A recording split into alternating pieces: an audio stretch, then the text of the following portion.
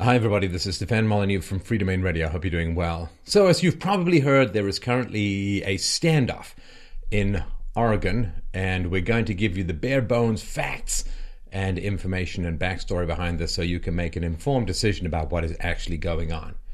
So, we talked about this in 2014. Cliven Bundy and his family in April of 2014 were all at the center of an armed standoff with federal government agents surrounding his Nevada ranch. This involved unpaid grazing fees and an attempted cattle confiscation by the United States Bureau of Land Management, or BLM.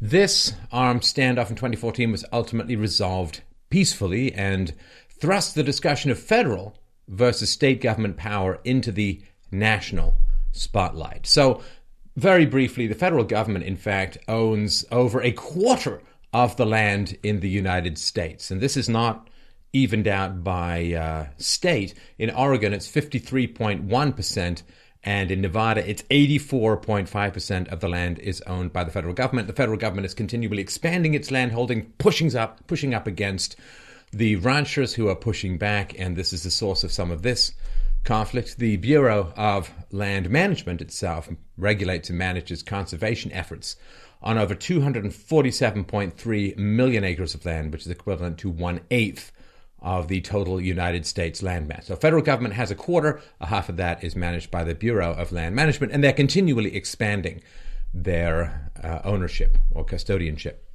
So the BLM, quote, protects vast swaths of land, which many ranchers, such as the Bundy family, depend upon for their livelihood. Now, Oregon is a no-fence state insofar as the tradition is that if you've got cattle roaming around, you don't have to fence in your entire property. You simply let them roam around, and that is part of that is roaming around on public lands for which you pay grazing fees. Now, conflicts between the Bureau of Land Management and established ranchers have been a regular occurrence over the last several decades, with increasing regulatory pressure being placed on local communities to turn over their land to the federal government. Now, of course, I moved around a lot when you were a kid, maybe you did too. The idea that you're deeply, deeply rooted in the land, that you've been there for 100 or 200 years, your family is buried there, you've been there for centuries, that is something that is kind of unusual to those of us who live this sort of urban nomadic life. But these guys are really deeply invested in their land, and they don't want to turn it over to the government. Now, of course, while most of us were exchanging Christmas gifts and welcoming the start of a new year, Oregon Ranchers Dwight Hammond Jr., 73 years old, and his son, and father of three, Stephen Hammond, 46, were preparing for a return to prison on January 4th, 2015. Now, among other things, the Hammonds were charged with various counts of arson on federal property, punishable by a 5-year mandatory minimum sentence, according to the Antiterrorism and Effective Death Penalty Act of 1996, to which we may legitimately say, terrorism? Arson? Federal land? Good heavens, what could be happening? On January 2nd, an estimated 300 Hammond family supporters, including Ammon Bundy, the son of Cliven Bundy we mentioned before, held a peaceful protest against what they called the unconstitutional treatment of the ranchers. While the peaceful protests continued, Ammon Bundy and other armed individuals left. They entered and occupied the Bureau of Land Management's Malheur Wildlife Refuge headquarters, which had been closed for the holidays. Following the occupation, Ammon Bundy said the refuge's creation was, quote, an unconstitutional act, and called for the release of the Hammonds and for the federal government to relinquish control of the area. Unconstitutional act. Well, remember how when Donald Trump said about banning Muslim immigration, all of the reporters were wild about the unconstitutionality of it, as if the Constitution applies to foreigners. But I'm sure that they're really digging into what is meant by an unconstitutional act here. We will see during the course of this little chat. He said, this is about the federal government controlling the land and resources and putting whole counties and whole states in economic duress. This is about violations of human rights, about the federal government not even caring about what is in the Constitution. Ammon Bundy said, "The facility has been the tool to do all the tyranny that has been placed upon the Hammonds. I feel," he said, "we are in a situation where if we do not do something, if we do not take a hard stand, we'll be in a position where we will no longer be able to do so." Ryan Bundy, Ammon's brother, said, "The best possible outcome is that the ranchers that have been kicked out of the area, then they will come back and reclaim their land. And the wildlife refuge will be shut down forever, and the federal government will relinquish such control. What we're doing is not rebellious. What we're doing is in accordance with the Constitution, which is the supreme law of the land." Now, just by the by, the wildlife refuge, it actually has been shown by BLM's own studies that migratory birds are more likely to land on private lands than public lands, and other species are likely to do better. So it's not like they're against taking care of wildlife. In fact, those privately owned lands are far more hospitable to a lot of wildlife anyway. Ryan Bundy continued to say, "This refuge here is rightfully owned by the people, and we intend to use it," noting that they intend to assist those who want to use the land. Quote, "We will be here as a unified body of people that understand the principles of the Constitution." Ammon Bundy says, "We are not hurting anybody or damaging any property. We would expect that the federal government understand that we have given them no reason to use lethal force upon us or any other force."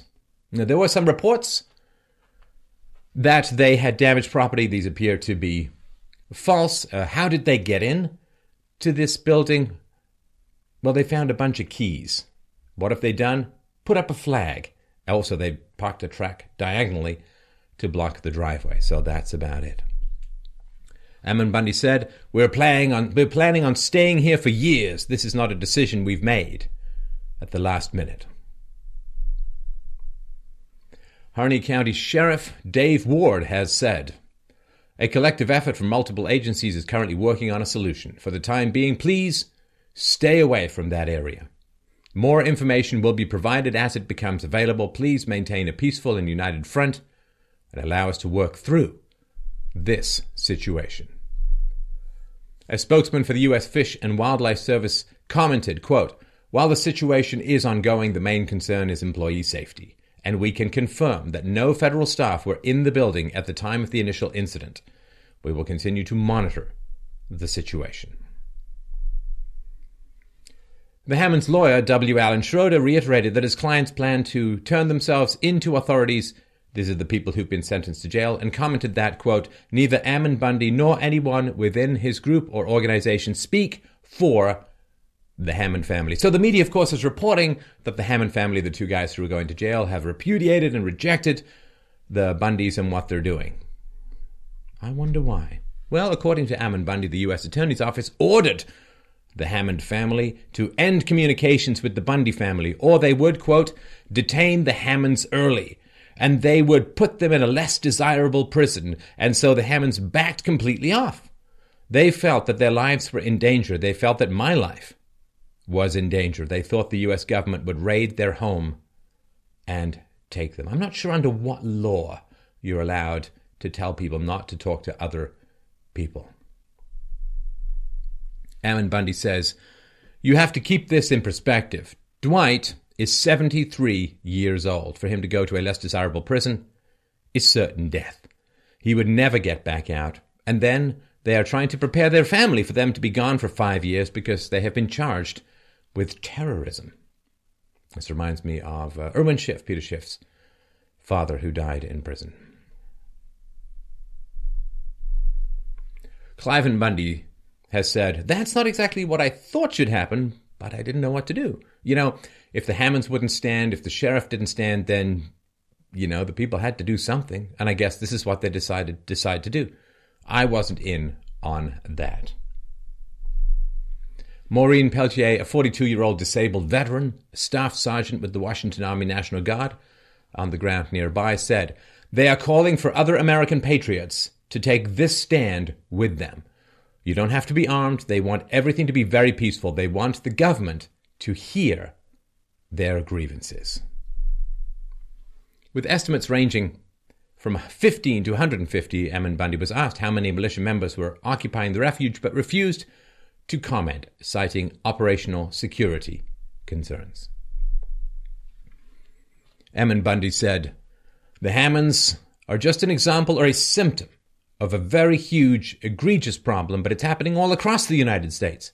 We have the EPA, it's the Environmental Protection Agency, which is taking property away from American people, and they're restricting whole industries, putting whole states and counties into economic depressions." I would assume by that he's referring to something like the assault on the coal industry.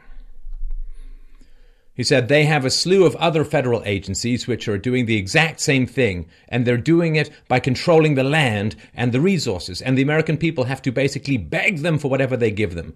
That is what this is about." So let's just have a brief recap.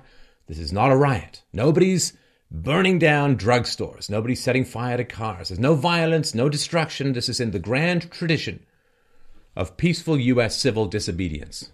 It's far less damaging, messy, and violent than, say, what Occupy Wall Street turned into, or what the riots in Ferguson or Los Angeles after the O.J. acquittals and so on, or the acquittals of the police. So that's where things are at. What on earth has been happening? So, June 17th, 2010, the federal government charged Cliven Hammond and Dwight Hammond Jr. in a 19-count indictment with conspiracy, arson, and other charges involving numerous range fires occurring in a 24-year period from August 1982 to August 2006.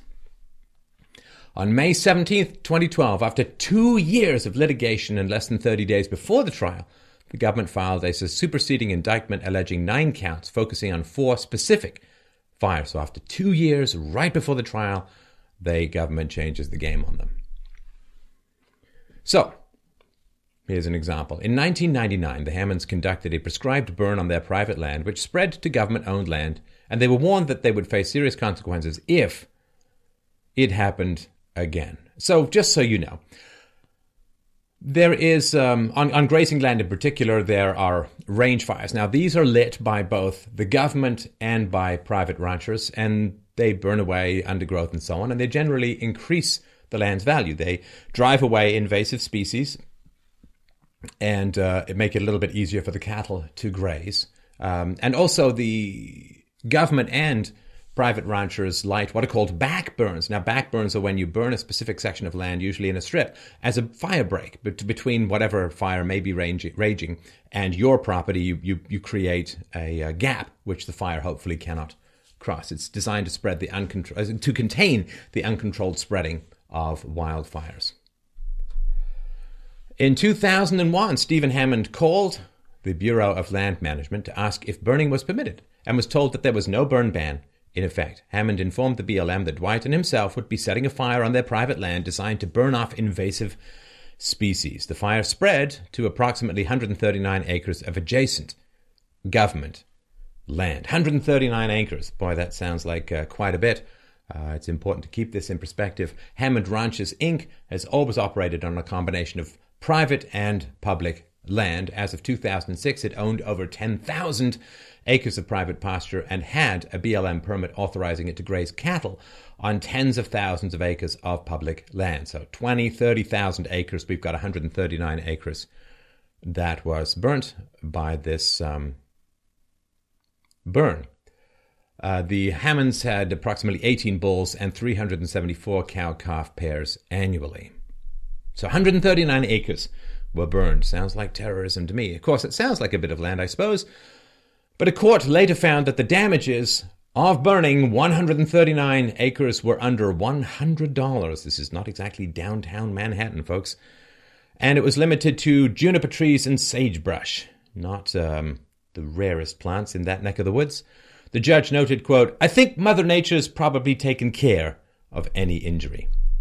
To make things even more preposterous, this crime of arson, the BLM independently determined that the fire had raised the value of the government land to which it had spread. So, for instance, if you have a cottage in the woods and a tree falls and breaks the roof, and then someone comes onto your property, lifts the tree and fixes your roof, you can then charge them with terrorist trespassing, according to this kind of logic, it would seem to me.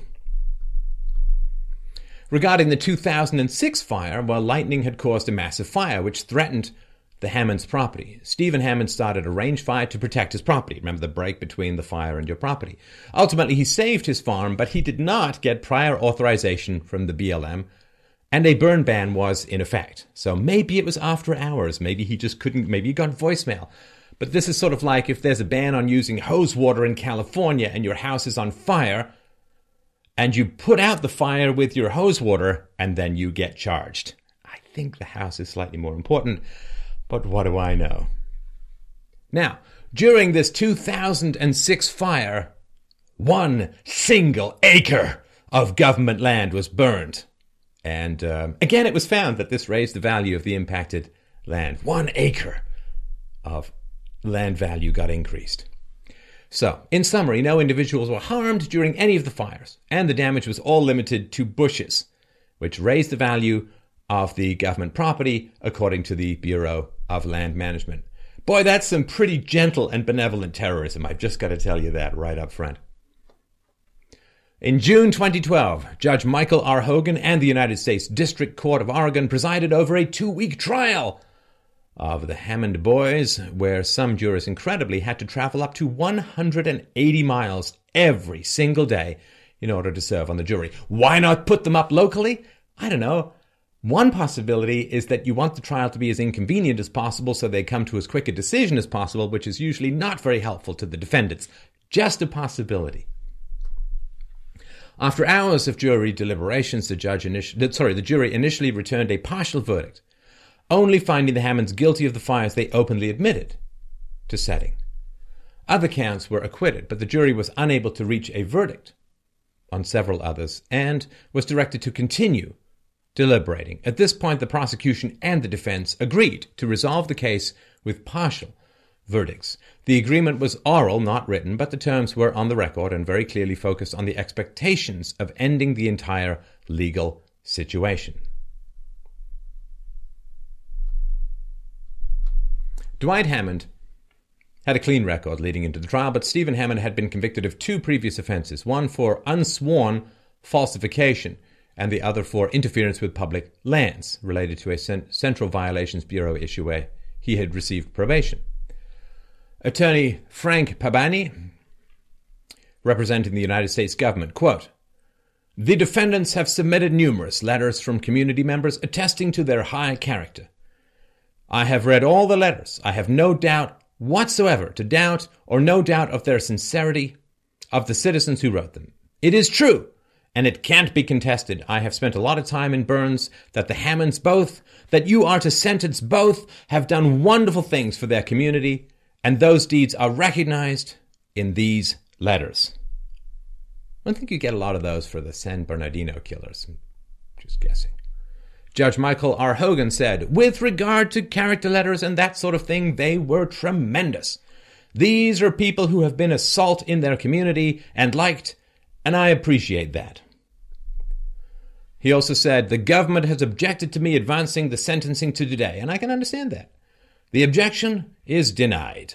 The last of these events happened in 2006, and I am so familiar with all the facts here and the situation that it would be not appropriate to burden some other judge with handling the sentencing here." The government had sought the 5-year mandatory minimum sentences outlined in the fire aspect of the Antiterrorism and Effective Death Penalty Act of 1996, the section targeting arsonists, not ranchers, read thusly, quote, "Whoever maliciously damages or destroys or attempts to damage or destroy by means of fire or an explosive any building, vehicle, or other personal or real property in whole or in part owned or possessed by or leased to the United States or any department or agency thereof, or any institution or organization receiving federal financial assistance shall be imprisoned for not less than 5 years and not more than 20 years, fined under this title or both."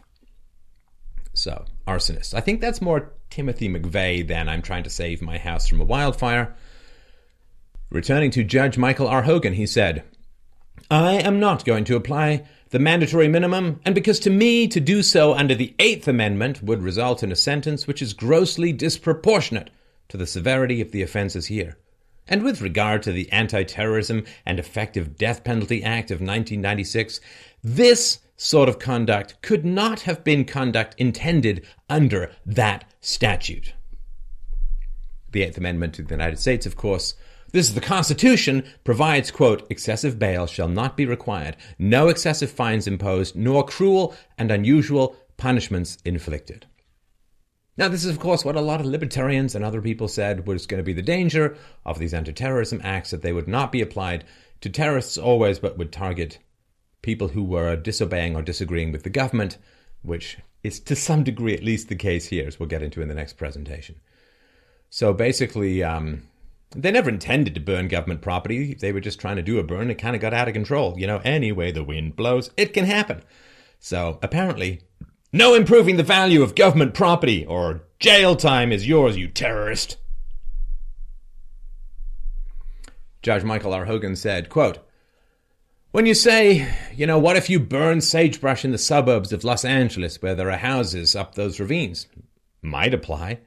Out in the wilderness here, I don't think that's what the Congress intended. And in addition, it would just not meet any idea I have of justice, proportionality.